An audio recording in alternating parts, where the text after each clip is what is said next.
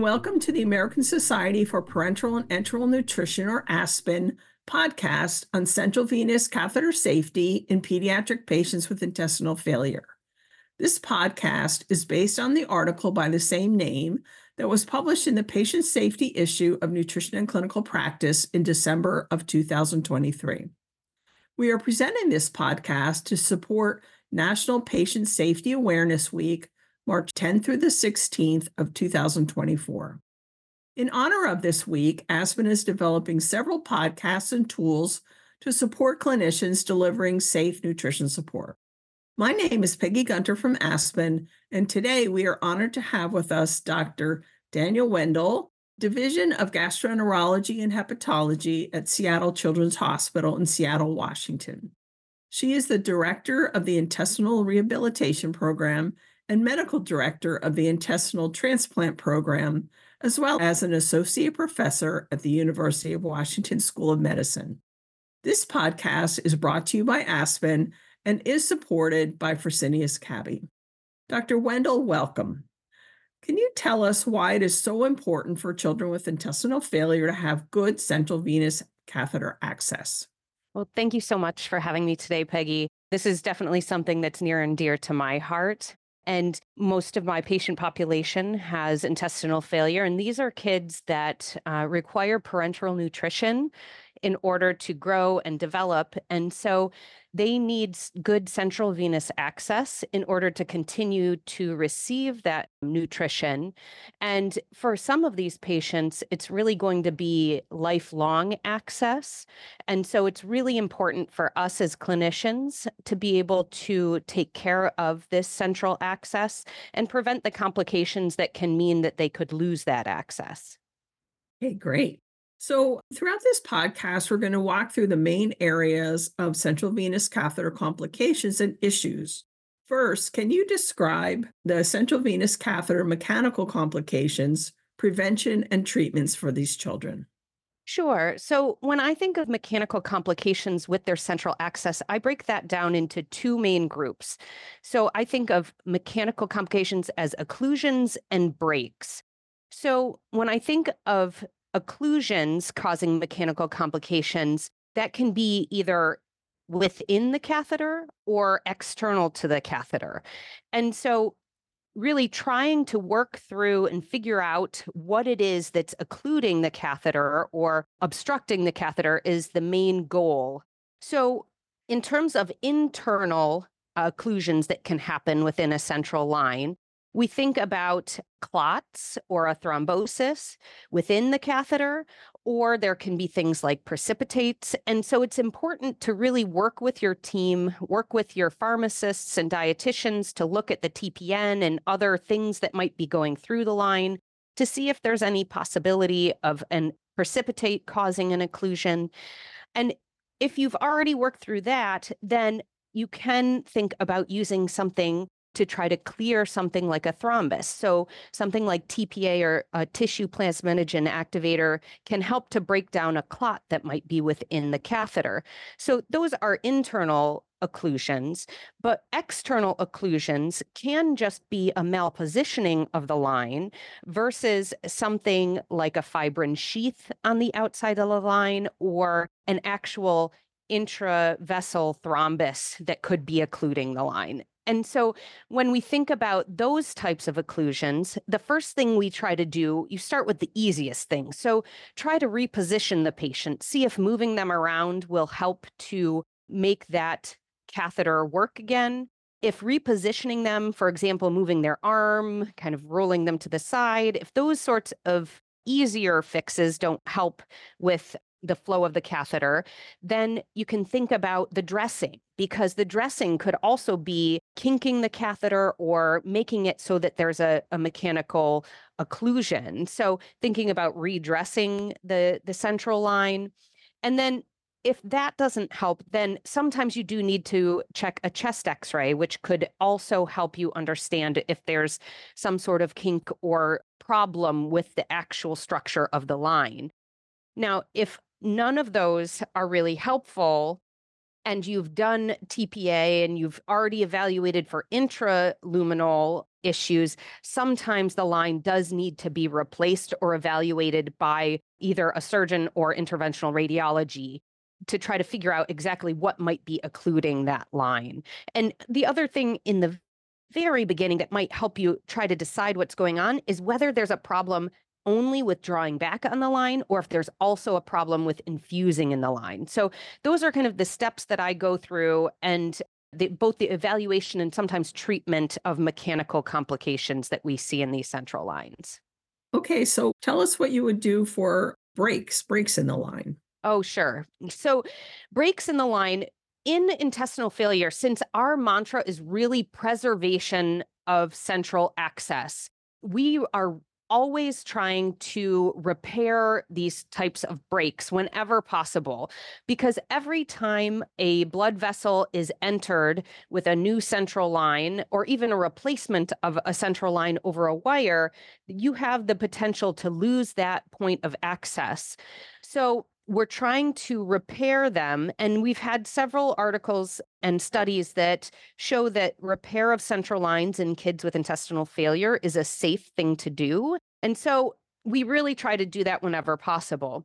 One of the things that can help prevent breakage of a central line is making sure that the dressing is appropriate over that central line. So one of the areas that has the highest risk of breakage is the transition point from the thinner, skinnier part of the central line to the thicker, fatter part of the central line. And this transition point, it's really best if you can get that under the central line dressing so that there isn't the twisting and stress that happens leading to these types of breakage. I think later on in our conversation, too, we can talk about some of the different vests and securement kind of devices that may also help prevent some of these breaks. Okay, great. Can you address the serious issue of central line associated bloodstream infection? Tell us your prevention and treatment measures.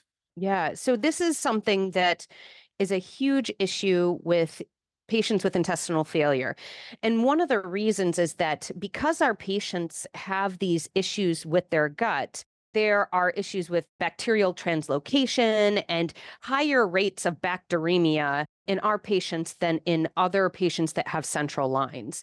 And because of this, we are always thinking about whether the symptoms a patient has are representative of a CLABSI or a central line associated bloodstream infection. So because of that, any patient that has intestinal failure that has a central line, if they have a fever, one of the things that we need to rule out is a central line infection. There was a study out of Pittsburgh that looked at all of their intestinal failure patients that showed up in the emergency room with a fever, and they showed that 70% of their patients that showed up with a fever and a central line had bacteremia. And so because of these very high rates of central line infections with fever, any patient with intestinal failure and a central line that has a fever gets admitted to the hospital on broad spectrum antibiotics after drawing blood cultures so that we can evaluate them and potentially treat them for this life-threatening issue. Really, CLABSI are one of the main causes of both morbidity and mortality in patients with intestinal failure. And so it's very important for us to be proactive about looking for it and for treating it potentially. So in terms of the treatment of central line infections, kids that come in for these rule outs, usually the blood cultures are watched for 48 hours while they're on the broad spectrum antibiotics. And then if they do become positive, you can narrow your spectrum and treat for the course of antibiotics. We've also seen in studies that we have successfully cleared CLABSIs or central line associated bloodstream infections with treatment through that central line with the antibiotics. And so that goes back to this idea of salvaging these central lines. So even when there's an infection, as long as we're able to clear those cultures, we're able to keep that central line in place. So we really try to treat through these infections now. In terms of preventing central line infections, there's a couple of different ways that we think about that. One are these central line care bundles that have been developed. And this is really all of the things that we do to try to take care of the central line. So sterile technique, making sure that people are adequately trained, making sure that we don't have lots of different people accessing the central line, making sure that we're changing the central line dressing on a regular basis. And then on the other hand, using antimicrobial locks to help prevent infection. So there are several different antimicrobial locks that have been used over the years. Antibiotic locks have been used. They're not our favorite, partly because they have a narrower spectrum of activity. They also have the potential to breed resistance. And sometimes the biofilms that are produced and are in our central lines that harbor bacteria and are extracellular matrix and really challenging to get rid of, those antibiotic locks just aren't able to penetrate those. So we try to avoid antibiotic locks, but there have been shortages and problems getting a hold of some of the other antimicrobial locks. So some people have still had to use these. We used to use ethanol locks, and they were very effective, but those have now been out of reach for a lot of our patients for various different reasons. They are much more expensive now. And so most of our intestinal failure patients don't have access to ethanol locks. So now there are some groups, including our own at Seattle Children's, that use sodium bicarbonate locks. There are taurolidine locks and tetrasodium EDTA or kite locks. Those have been approved in other countries around the world, and we are now trying to do some trials in conjunction with the FDA to get the sodium EDTA locks approved here. These are both locks that are non-specific antimicrobial locks that are able to really attack all different kinds of microbes. And so our goal is to be able to have several different options available for our patients so that when there are shortages, we have other options so that we can continue to protect them. So it's really a combination of how we take care of the lines and these locks that help to prevent infection. Okay, thank you. It's good to hear about those different options. So, what about catheter dislodgement? That's always an issue. And you did mention some preventative ways, but I know with children it's even more challenging than it is with adults. So, can you tell us some measures to take to try to prevent that from happening? Yeah, so this is something that we see all the time, especially in our younger patients, because you can imagine, a 18-month-old, 2-year-old who's toddling around and their line gets pulled, or a sibling is playing with them and the line gets pulled. So it's something that we do see pretty often in our kids. And so we want to try to secure that line in a couple of different ways. One way is by forming a safety loop or a loop of that tubing of the central line under the central line dressing. This way, when that line does get tugged, it's the safety loop that gets pulled out and not the actual line at the insertion site. So that should be really secured under the central line dressing. Another thing that has been really pretty helpful are central line vests or onesies that we use with our kids. So these are vests that can be placed over the central line. They have different snaps and Velcros and things like that that help to, number one, just keep that line out of sight and out of mind, hopefully, of some of the kids that have issues with scratching at them or pulling at them. It also helps to direct that line kind of out of the field of view for the kids so that they aren't thinking about these lines as much. So these types of covers can be really helpful in preserving our central lines and preventing them from being tugged. Now, there are several different kinds out there. They can be quite costly.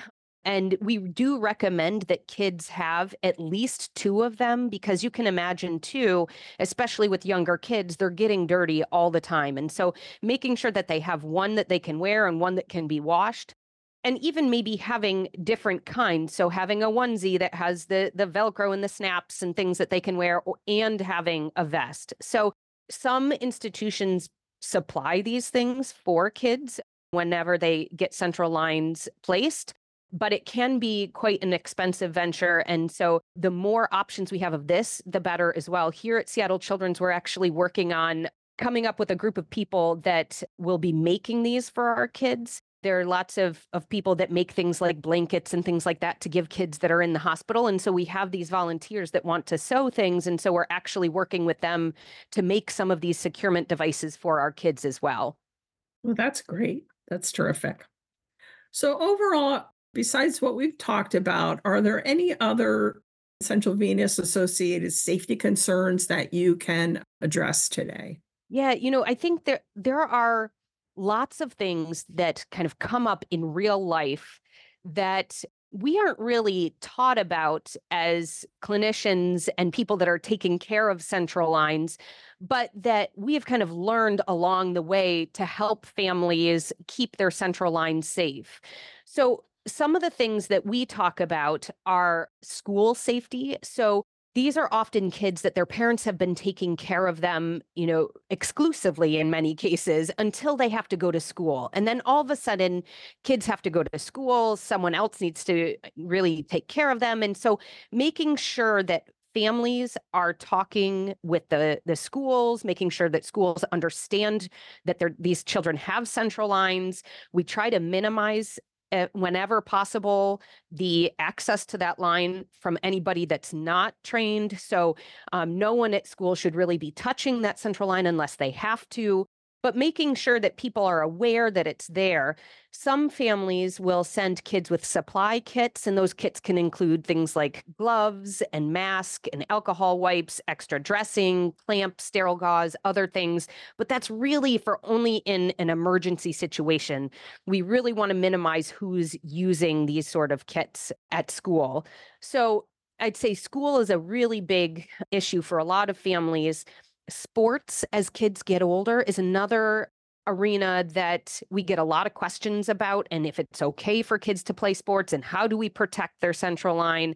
So one of the things that we recommend is covering up the central line, if at all possible, making sure that they're not hooked up to that central line during their practice or while they're playing, and trying to avoid contact sports to help protect that line. It's not really safety of the line, but safety of the patient. A lot of these kids need extra hydration if they're going to be participating in some of these sports. And then I'd say swimming is another really big topic that there's a lot of variability across centers in terms of what people tell families that they should allow their child to do with a central line. Now, the safest thing to do is to say that children should never swim with a central line in place. There have been cases of especially waterborne illnesses like Pseudomonas and things like that that have actually been fatal after swimming. So this is something that's really important to communicate with families, but we also know that a lot of families are going to choose to let their kids swim even though there are these risks. And so because of that, we talk to our families about ways that we can try to make it as safe as possible. So if they're going to do this, making sure that they're only swimming in something that's like a chlorinated pool, not in a pond or a stream or even a lake or an ocean, things like that. The other things that they can do are double dressing. So put a larger dressing over the central line, making sure that the dressing is changed as quickly as possible after the swimming to try to keep that site dry. And then some families have the means to buy dry suits. These are very expensive. They're similar to a wetsuit, although with the dry suit, there's a tight neck portion, arm portions, leg portions to keep the water out from under the suit. The problem is that most of our kids are growing out of these pretty quickly, so they're very expensive and not very long-lived. So that's one thing. And then making sure that the central line is not submerged for the first about 4 to 6 weeks post-placement to make sure that it is really grown into place and that there's no issues with infection at the insertion site. Other issues that we run across, pets are actually something that we have to be careful with. I've actually had some patients whose pets have chewed on their line. So making sure that you're securing those lines away from pets. And if they do puncture the line, making sure that they come in and that's evaluated, because there are some infections that can happen from these sorts of things. And then travel and emergency preparedness are the other two things that we come across sometimes. So we have lots of families with children that have central lines that do a lot of traveling, actually. And so making sure that they are as prepared as possible to travel. So we provide them with an emergency letter. So this is a letter that the family can have that they can take to an emergency room wherever they are. It's important that the families research where the local emergency rooms are, just in case they need that. And I will say many of our families, when they have been traveling, their children have had to go to emergency rooms locally. I think planning, in addition to knowing the emergency rooms, planning for things like the TSA and how are you going to get through security at the airport, making sure that they never check their TPN, that TPN is carried on with them. There is a program that the TSA have called the TSA Passenger Support Specialists. These help the families to make their way through security as well and try to smooth things out. And in terms of emergency preparedness, this is something that has become more and more clear as different natural disasters happen, the COVID pandemic, things like that, making sure that families have emergency supply kits, have extras of things on hand, and have plans for if, for example, their home nurses can't get to them and families need to do things like dressing changes and things like that. So there are lots of day-to-day life things that happen that we're not really trained in as practitioners that do come up, and we will need to know how to handle in our patients that have these central lines. That's great. Can you address family and caregiver education and support around these issues? I know you've alluded to some of that, but maybe what your program's about there. Yeah, this is super important. And really, it's variable depending on if families have access to home nursing.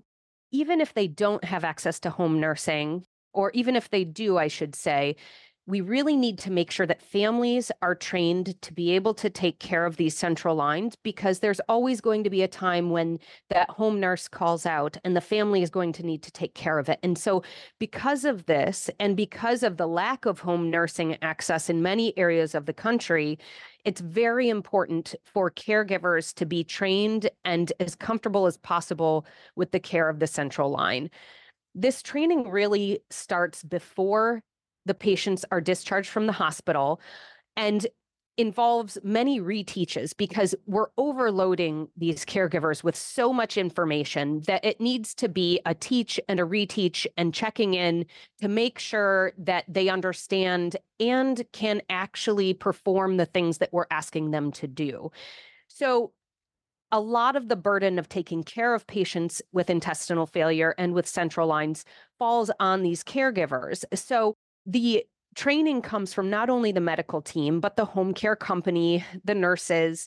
And at our institution, we require a room in of at least 24 hours, sometimes 48, depending on how well the families are doing with the day-to-day taking care of the patients. Those room ins really consist of the parents doing all of the care with the backup of the nurses. And if the parents are having problems, then we'll reset the clock so that they can try it again. This way, the families can practice what they're doing in a setting where they have that support before they go home, because there's even dexterity sort of things to make sure that your squirming infant is able to be held down so that you can attach the TPN, do the dressing changes, whatever it is that you need to do to take care of them. Those sorts of things, you might conceptually be able to do that, but the actual hands-on part can be very difficult. The teaching, while it starts inpatient, really continues in clinic, and it's very important to have close follow-up and reteaching in the clinic visits after they are discharged, because that's really when the practical day-to-day, what they're doing to take care of these central lines goes into practice. And when you can bring them back, ask them how things are going, troubleshoot things, and hopefully prevent some of the issues that can happen with the really complex care of these patients. Well, that's terrific. So thanks to all of you for listening to this podcast. And thanks so much for Dr. Wendell for sharing her thoughts today with our Aspen audience. Our appreciation also goes out to Fresenius Kabi for support of this podcast. Have a good day.